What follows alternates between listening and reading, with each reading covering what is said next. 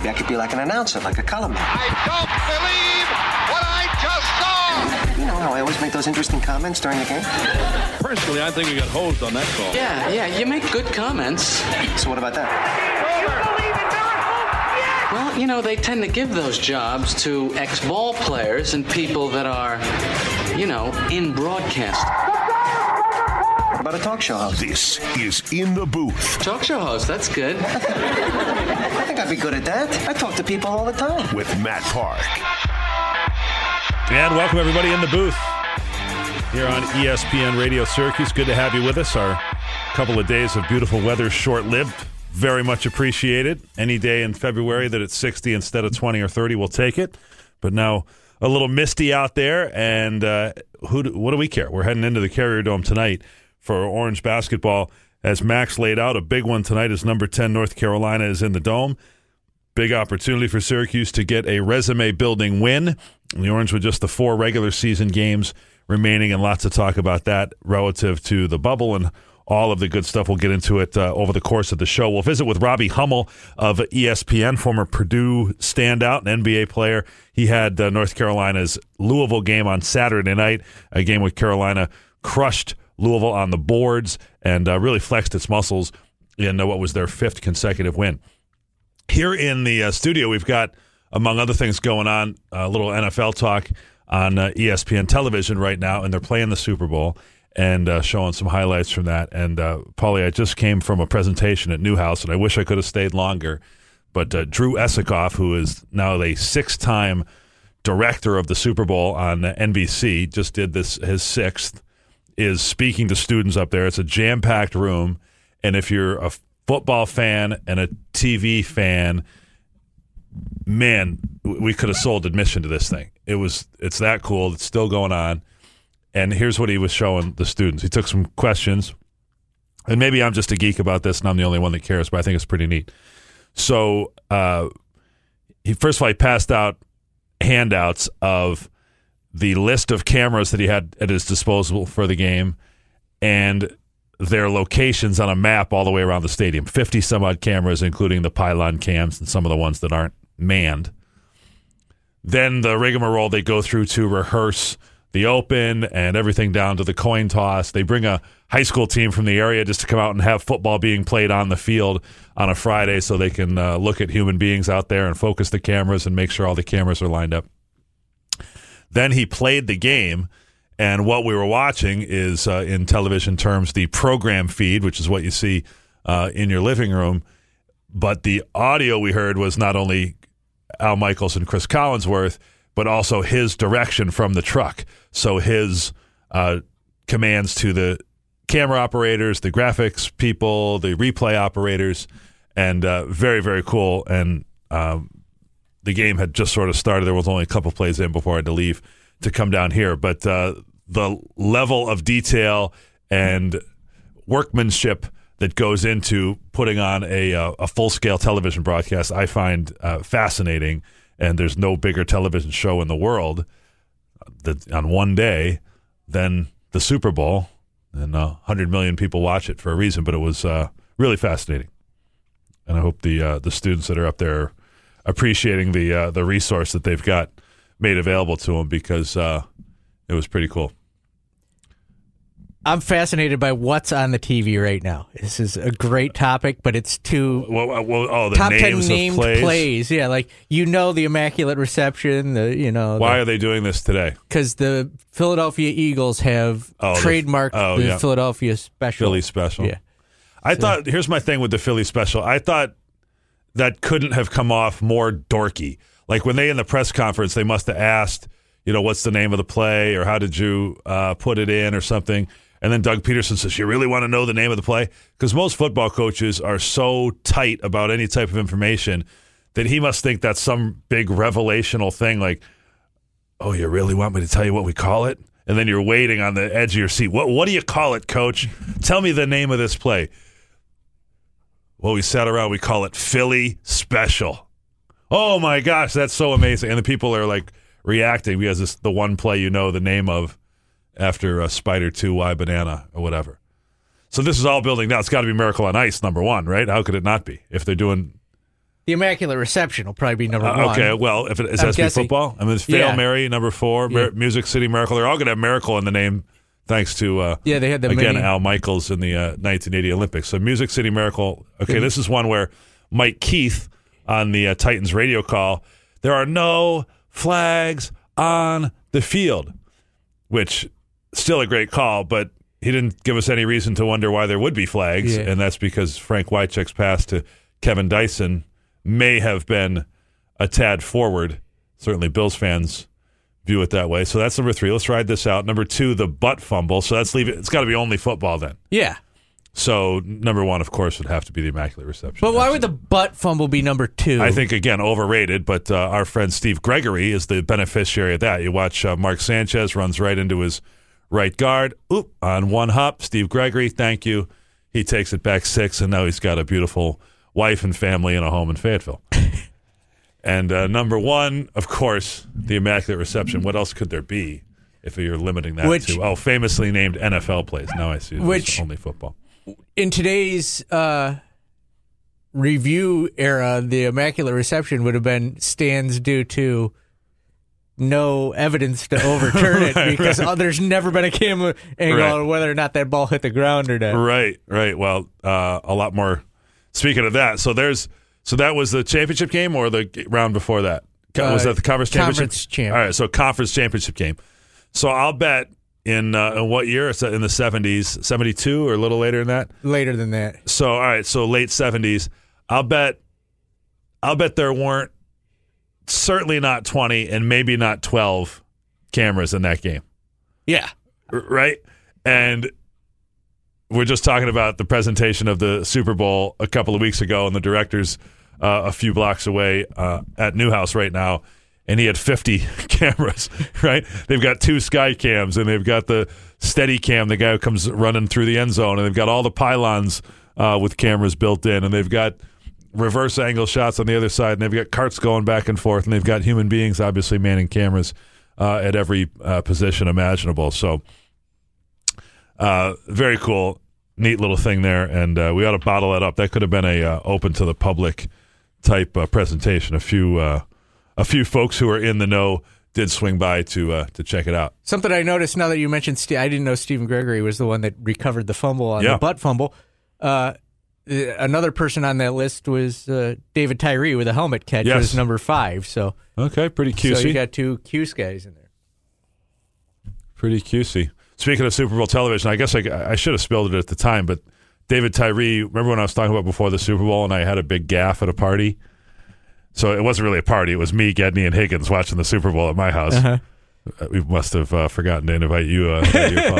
And the problem is when you watch football with Gedney, he has the clicker and he wants to rewind it for every pulling left guard and look at that, So you can't really let him have control of the remote, but it was maybe on the table between the two of us, and he of course had rewound it, for some arcane detail.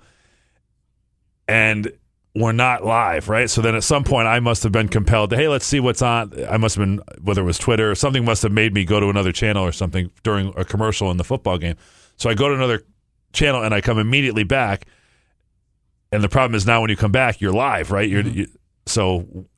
The time that we're gone was only a matter of seconds. We come back and they're that's maybe the greatest catch of all time in the Super Bowl. So we missed it live. Higgins, of course, is a Giants fan. He's going berserk.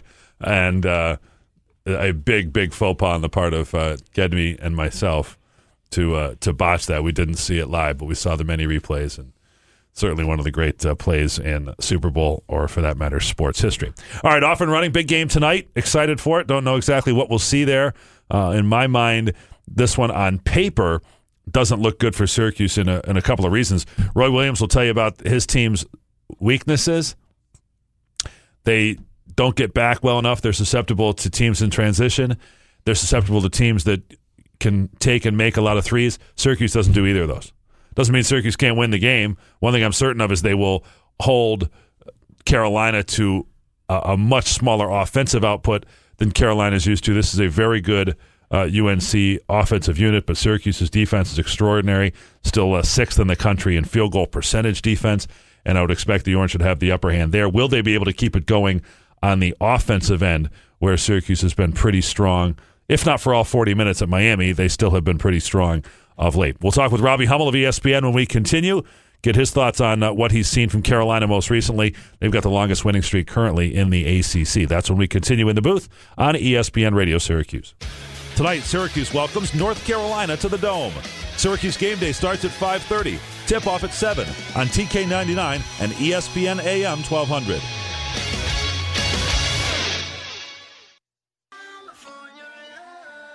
This is In the Booth with Matt Park. In the booth, brought to you as always by Burdick Toyota and CH Insurance. We thank you for tuning in today. Orange basketball tonight at the Dome with a 7 o'clock start against number 10 Carolina. Tip-off just past 7, pregame 5:30 on TK99.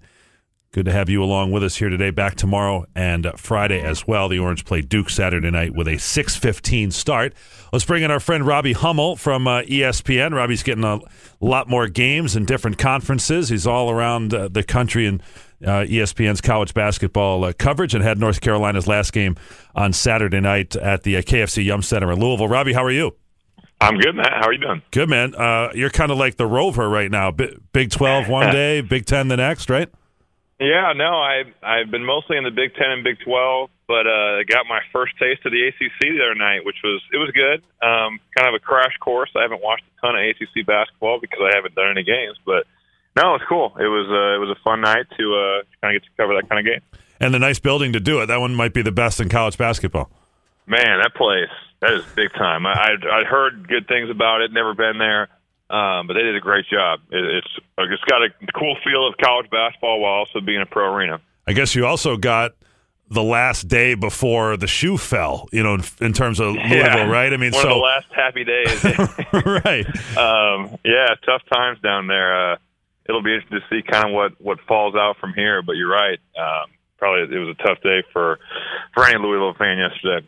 Yeah, no doubt. And what remains to be seen, our friend Greg Paulus, Syracuse native, is a graduate or assistant coach there now, and certainly that coaching staff, they knew going in that it could be a short-time operation there, and we'll see what is next, certainly for Louisville. But their appeal was denied yesterday, the banner coming down for 2013, et cetera. But we wanted to talk with you, Robbie, about your perspective on Carolina, a team that, while, yes, Virginia's number one in the country, Carolina's got the longest winning streak in the league, and a team that looked maybe susceptible early in the season and inconsistent has gotten it together right now on a 5-game winning streak.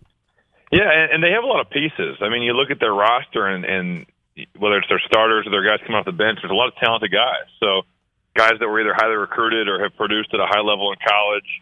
It all starts, I would say, with Joel Berry. I think he's kind of the team's leader and has been through so many big moments, whether it's being the Final Four most outstanding player or whatever. I mean, he's seen it all. He's won a national title. He's played in big games. Luke May is a guy that, to me, is really impressive because so many guys would make a shot like he does. He's made one of the iconic shots for an iconic program in college basketball and would just be like, man, I've arrived. And it's so clear that this summer he just got in the gym and worked his butt off and has become one of the best players, not only the ACC, but really the entire country. And I was so impressed with the way he has improved. And you see him, and he really has improved all facets of his game. The thing that's really stuck out to me, though, was Roy talks about how they've gone small and they're playing 4 guards pretty much, and then Luke May is a power forward at center, and they're just crushing teams on the glass. I mean, they out-hustled, they out-toughed, and they just beat Louisville up on the boards, and it really was the difference in the game. And every time Louisville made a run, it just seemed like they'd get a stop defensively, but not close the possession out with a rebound. Rebounds in the Louisville game were 44-32 Carolina, and if Syracuse fans think that's bad, last year in Chapel Hill, rebounds were North Carolina 44, Syracuse 24. Yeah, but last year they had the bigs to do it. They right. have Kennedy Meeks, and they have some of these big guys that I forget the freshman's name that left. Tony. Bennett, or starts with a B. Yeah, not right. Bennett. But they had big Tony Bennett. They had big guys though, where if you got out rebound, you look at it and be like, hey, I mean, they're a more physical team. They've got big bodies. This year, I mean, they're really playing. I guess Cam Johnson's 6'8", 6'7" in that area. Luke May's 6'8". They don't have the bodies like they did last year to really impose their will. They just They really get after it, and it's really an effort deal. Cameron Johnson at 6'8" is a perimeter-oriented player. He's the grad transfer from Pittsburgh. Theo Pinson at 6'6" is a driver, not much of a shooter, very willing to pass. He's a guy that we may look for tonight. He and Luke May both at the high post against the zone. We can come back to that. May, I was looking through my notes, Robbie, from last year's game, getting ready for this one, and Luke May averaged 5.5 points per game last year. He had 8 in the Syracuse game in Chapel Hill. But the scouting report on him then last year was, hardworking guy, screen setter, crashes the boards. You know what? Right. He's going to average a double-double in the ACC this year. He's 18 points a game and nearly 11 rebounds. Right. He's played like a grown man in a grown man league. So I think just the improvements he's made. Then you mentioned Theo Pinson as well. He's a guy that can really distribute. They've gone to him kind of in the pinch post at times this year where they've isolated him and just had him just tell him to go make plays. He's been impressive as well. But they have a lot of pieces from their team last year that have won. So it's not a surprise that while they had some struggles earlier, they've kind of figured it out here as of late. Robbie Hummel's our guest, All-American at Purdue, went on to the NBA, and now starting his broadcasting career at ESPN, involved with the Big Ten Network as well. And Robbie, it's so rare in college basketball in recent years to think that a key piece off of a national championship team would return. The other times that Roy Williams has won the national title, he's had to reload his pretty much entire team the next year. Syracuse won in 2003, and the couple guys obviously returned and went on to thrive, in Jerry McNamara and Akeem Warwick and company. But, the biggest piece, Carmelo Anthony, went pro.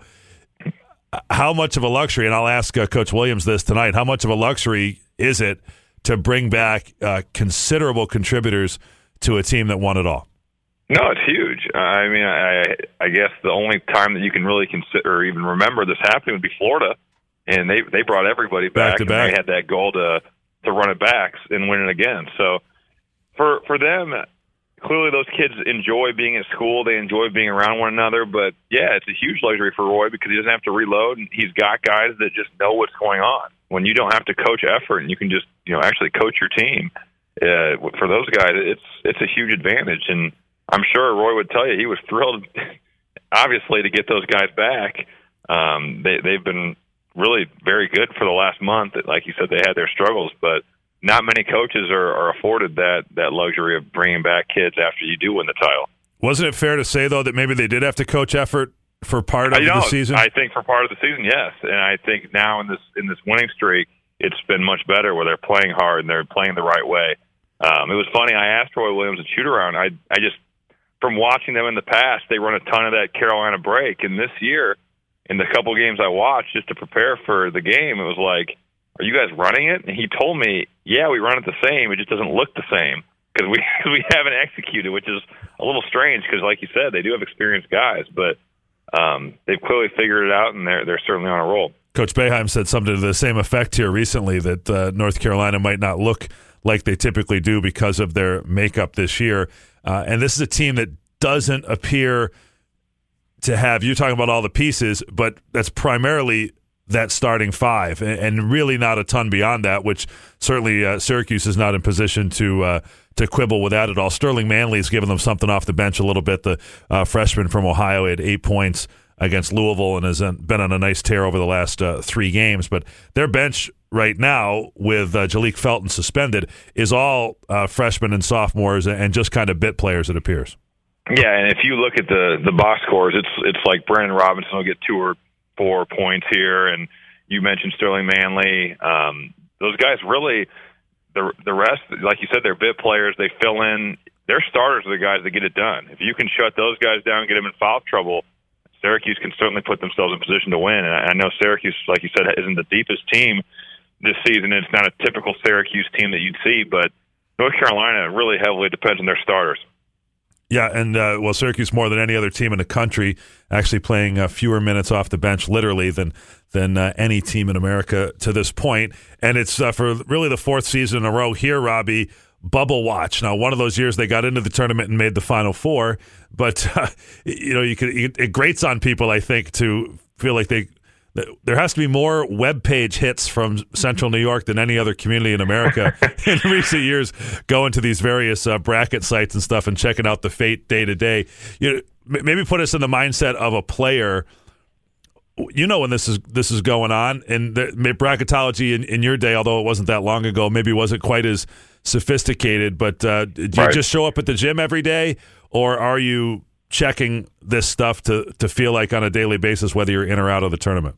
Oh, no. I mean, fortunately for us, only my 5th year after I'd come back from my knee injury did I ever really have any concern that we'd make the tournament. And we won a big game in late February at Michigan on their senior night, which kind of put us in the tournament. So there was never really a time where we were super worried. But with that being said, throughout the season, we definitely were going to Joe Lunardi's page on ESPN to check where we were. That we were very aware of that. It's fun. You play the games to get to the NCAA tournament. And when you can look up, maybe you don't look so much after a couple losses, but after a couple wins, you definitely go and see how far you've gone up. And it was always fun to look. Fortunately at Purdue, we never really had that scare, but I can understand as a player or even as a fan, Syracuse people have become spoiled. You've been to the tournament so many times, and Jim Boeheim's had a great run, and obviously the fan base expects them to be in the tournament every season, as they should. You kind of have a lull here as of late, and I understand why the fans would be a little antsy. No doubt about it, and we'll see if they can get on the right side of the bubble. Certainly, as we always say around here, when you play in a conference like this, you have opportunity. Syracuse has four remaining regular season games, but 3 of them are against top 15 teams. So if you win any of those, then now you're starting to improve your quality win ratio. No, you play Duke and Carolina in the next 2. Like you said, tough stretch, but hey, you win those games, and you can put yourself on the right side of the bubble really quick. Last thing, Robbie, what about those Boilermakers? That's a program that can go under the radar for a period of time, but has come back exceptionally strong. They got a great coach in Matt Painter, and have been number 1 earlier this year, right in the mix. So they've got to have high hopes for what's to come with the Big Ten tournament actually coming up early this year. It's here pretty soon.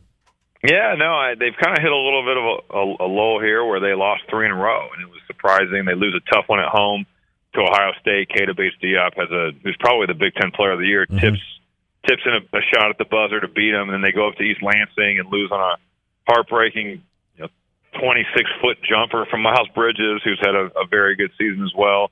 And then they went up to Wisconsin and just didn't bring it. And if you don't bring it on the road, I don't care what conference it is, ACC, Big Ten, MAC, it does not matter. You go on the road and you don't bring your best effort, you're going to get beat. And they've learned some hard lessons. They've kind of bounced back. They beat Penn State. But it's kind of disappointing in the sense that they probably are not going to win the Big Ten unless Michigan State stumbles here. But there's still a lot to play for. They're a really talented team. Got their starting 4-man is banged up right now, Vince Edwards. If they can get him back and healthy and in the mix, they're going to have a chance to go to the Final Four. Shows you how smart I am. I know that Wisconsin game was last Thursday because we were doing Coach Boeheim's radio show, and a fan came up and said hello, and Coach, good luck, but I'm a Wisconsin fan. What's happened to my Badgers this year, blah, blah, blah. And the guy walks away. And things have turned. They've beaten Purdue and then beat Minnesota in overtime last night.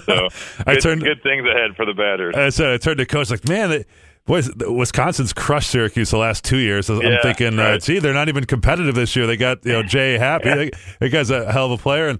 And then, boom, that night they beat Purdue, and then they're right back on the map. So how cool would it have been? You're a Big Ten guy. Would you have enjoyed the tournament being in the Garden as it's about to be? I love Madison Square Garden. I had 2 very different, experiences there. As a college player, we played in the preseason NIT there my sophomore year. We played Blake Griffin. Both of our teams were ranked in the top 15. There was probably 2,000 people there. So to me, I was like, the Garden is really overrated. I didn't think it was cool. When I get in the NBA, I'm in Minnesota my first year, and we were 3-0, and the Knicks were 4-0 coming into a Saturday night game in New York City.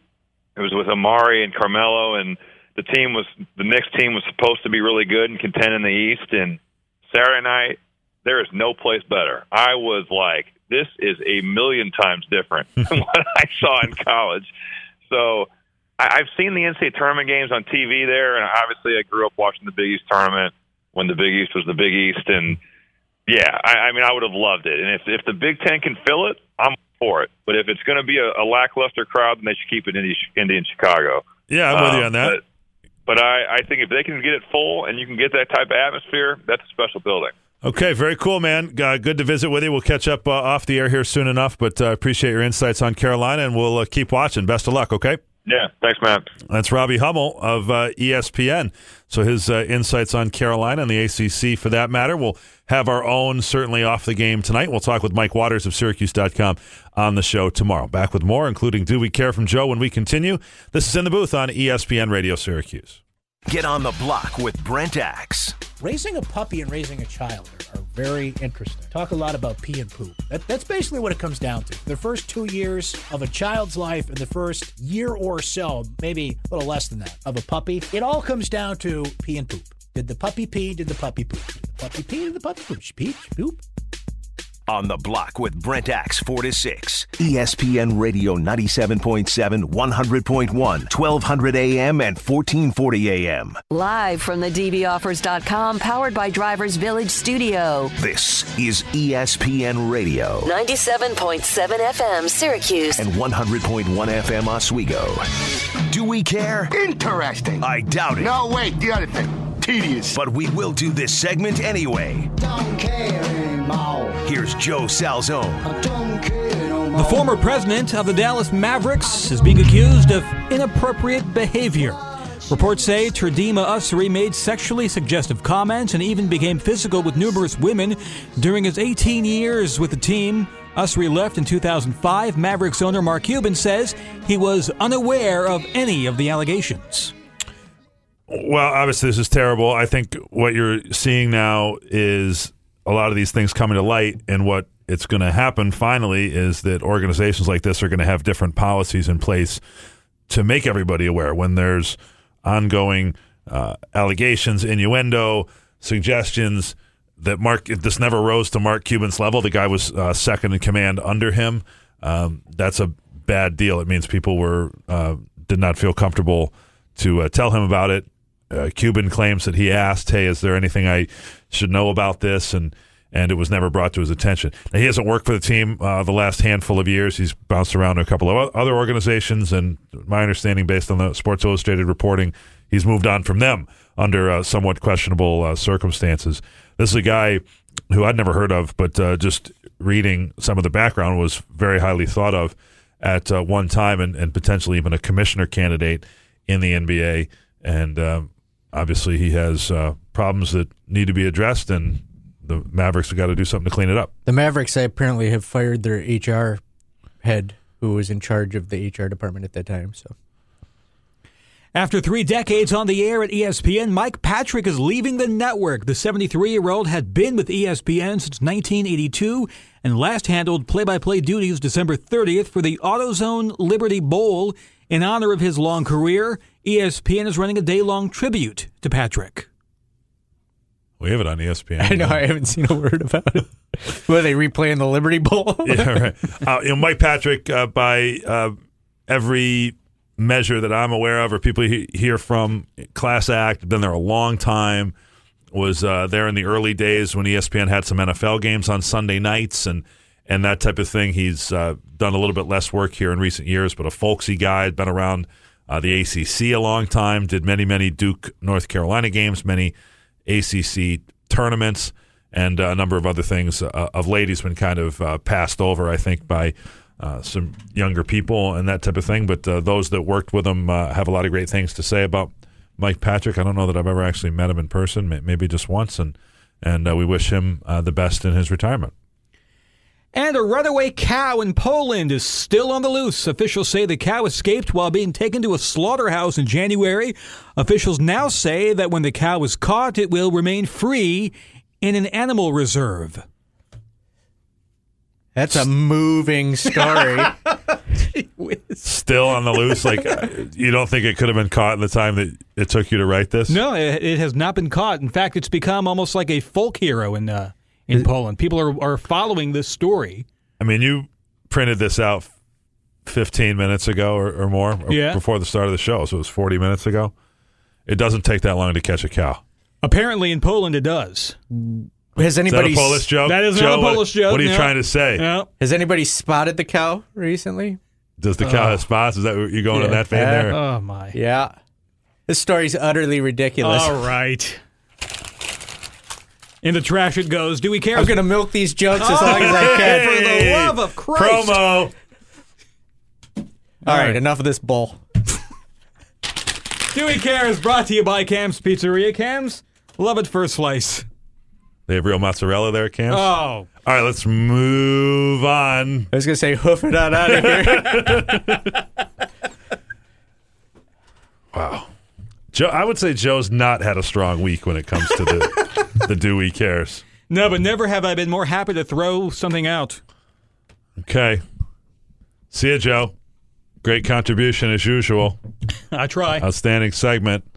All right, back with more. Looking ahead to the game when we come back. This is In the Booth on ESPN Radio Syracuse. This is the Burdick Toyota SU Basketball pregame show with Danny Shays. We've talked all along that I think Matt Moyer has a lot more contribution than we've seen. He's big, he's athletic, he's great going to the rim, decent shooter, aggressive offensively. 1 hour before tip, get all the latest news and info. The Burdick Toyota SU Basketball pregame show with Danny Shays. We are the pulse of the orange. ESPN Radio 97.7 and 100.1. This Saturday, it's Syracuse lacrosse right here on ESPN 97.7. The Orange welcome Army West Point at 2. Orange pregame at 1:30. This is In the Booth with Matt Park. In the Booth on ESPN Radio Syracuse, brought to you by Burdick Toyota and CH Insurance. Back tomorrow to rehash tonight's game with Mike Waters at 2:15 tomorrow. And then Friday we'll get set for the Orange and Duke. That's a 6:15 game on Saturday night. Talked a little bit about the Major League Baseball pace of play regulations that have been instituted for this year. Kind of a half measure, no pitch clock. Some thought that a pitch clock wouldn't have been that impactful anyway. This limit on trips to the mound is a step in the right direction, but I'd like to know how many games, nobody tracked that ever before, but how many games were more than 6 trips to the mound. That's probably just a few individual pitchers and catchers that would violate that to begin with. We'll see if that makes things snappy. But now it's just kooky talk. Now baseball's, or either reporters or people are trying to mix it up. This idea they're putting forth now that people are actually talking about. Now, maybe they had a brainstorming session and, hey, there's no bad ideas here. What do you got, fellas? Somebody suggested this, and I'd love to know to what degree this is actually being talked about. But some thought in baseball about a rule that would allow you in the 9th inning to bat any 3 players that you would like to bat instead of the order. No. That's even crazier than the, once you get to the 12th inning to speed the game up, put a runner at second base. I could almost come around to that. That's cheating. Well, one of the things about baseball that sets it apart from the other sports is you go in your turn. LeBron James can take over a game. Any team LeBron goes to is instantly better because he's there. In baseball, if it's 7, 8, 9 in the batting order, 7, 8, 9, you got to do something if you're down a run in the bottom of the 9th inning. It's their turn. They're exposed. To think that, now we go to the bottom of the 9th. And I don't know that this is actually really seriously being considered, so I don't want to get too far off on it. But I'd heard about it earlier today or maybe yesterday, and then an alert in the phone just now. Baseball executives considering. So, come on. That one to me is over the line. Why have managers in? Making lineups. Well, the managers would be the ones who would decide, I guess. So these are the 3 hitters we're going to restack our lineup come the 9th inning. It would make the losing team more competitive in the 9th, that's for sure. I did hear this said this morning on the Golick and Wingo show, which I agree with, and it speaks well of basketball. I 100% believe Trey Wingo's point. He was saying of Adam Silver, the NBA commissioner, look, for this guy, nothing is sacred. He is willing to shake it up. He's willing to look at other ideas. They're talking about gambling. They're talking about, obviously the way they did the All-Star game this year was new. Maybe reshuffling the playoffs come the postseason, doing away with the conferences or divisions. That is how true leaders, or idea people, that's how they get through stuff. It's not, we do it this way because that's the way we've always done it, which is very much a baseball thing. I do think Rob Manfred, who has ties to Central New York, a degree from Cornell, he's from Rome, I think he's more willing than his predecessor, Bud Selig, to kind of kick the tires on different ideas and consider different stuff. But that one, to me, I know we both do probably, Paulie. We risk sounding like the old men on the porch here, but the idea of just put up whoever you want to in the ninth inning, that's not baseball. No, and if you're up 5 runs, you could just pile on, too. Right? If you get to the ninth inning? I don't know if it would, again, if you're just making up rules, is it only for the losing team, or is it? Yeah. So, well, here's the thing, too. Does it have to be 3 hitters? What if, we're watching the Yankees, obviously, closely. What if your hitters, the first guy you say, well, I want Aaron Judge up there. He hits a home run. Do you get Aaron Judge again? Maybe it's another home run. That to me seems like it changes the game. So it'll also affect batting averages and stuff like that. So like a guy could get more 162 more at bats every potentially season. So yeah, don't know that I'm down with that. The agents might be for reasons like that. That'd be the rich get richer. All right, we got a little sound from Coach Boeheim. Not a huge revelation here in terms of how he's viewing this stretch run of the season, but the Orange clearly have gotten better. They won 3 out of 4 here, and in position with these final 4 to, if you win, 2 or 3 of those, certainly to step in the right direction in terms of solidifying the NCAA tournament resume. I think you have to improve every game you play, every practice. We're getting better. We've got to continue to get better, and really in all aspects of the game. We've got a lot of young guys that are getting there. They are improving, but they've still got to get better. It's undeniable how much improvement there has been over the course of this season. From when you look at it, nobody is a finished product. The closest to it would be Tyus Battle. Other people, you look at Frank Howard. It's his first time playing this position with this type of workload. He's improved over the course of the season. It wasn't long ago he was making, 5 and 6 turnovers on a regular basis in a game. In 3 of the last 4 games, he's made only 1 turnover. Had only 1 turnover in 40 minutes against a 5'7" defender in the last game. That's pretty impressive. Marek Dolezaj, when you first laid eyes on him, well, how's this guy going to play in a major conference? And he's taken his bumps and had growing pains, but has found a way. And in the last game, scored a little bit more. But game in and game out has done something. He crashes the glass. He makes a nice pass. He's confident with the ball. Now that he's shown he can shoot it a little bit, it forces the defense to defend him, which might open up something else. O'Shea Brissett, as a freshman, had a period at the start of the conference season, didn't rebound like he did back in November and December against the lesser teams. But now he's coming on, and he's finding a way. Had 12 boards the last game. The Orange did not get much from their centers last game. They'll play against a relatively small, by North Carolina standards, team here tonight. As Robbie Hummel talked about, Luke May is full grown. He's a former walk-on. His father played football as a quarterback in the mid-'80s at North Carolina, and so he's a walk-on type. And I don't know at what point he was given a scholarship. It may have been right even before he ever enrolled, but he certainly would have been willing to walk on, and has gone from just a guy to a key player on a Final Four run, a national championship run, and averaging a double-double this year in the ACC as a junior. So he's a stud. Joel Berry is a very experienced point guard, and the Orange Guards will have their work cut out for him in that one tonight. So looking forward to it. We'll visit with Roy Williams pregame, and Coach Boeheim, of course, as always, with our Syracuse Game Day program and Orange pregame beginning at 5:30. What you're feeling? I don't know that I feel super great about this one. They absolutely can win it. I think I felt better about Syracuse beating North Carolina a couple weeks ago, maybe, but then Syracuse wasn't playing as well. Syracuse is playing better than they were a couple weeks ago, and North Carolina obviously is too. I think early in the season, North Carolina looked like they just maybe had some holes. Their heads weren't in it. They could be gotten. And they were gotten, a couple times by NC State, by Virginia Tech. And so they've woken up to that. They're playing very well. They're not going to score. I don't think they're going to run away and put up an 80-piece on Syracuse. And last year they did. Last year's game was so weird. It was Tyler Lydon against the world. He had 26 points. and almost single-handedly, kept them in the game. Turned out to be a 17-point game as Carolina pulled away down the stretch. But outside of Leiden, the rest of the team shot 33%, and Syracuse got crushed on the boards, minus 20 in that department. They'll rebound with them much better tonight. Syracuse, for the year, has been a pretty decent rebounding team. For a while in the non-conference, they were plus 10. Now they're plus 5.5 or so per game on the boards, ranking 33rd in the country.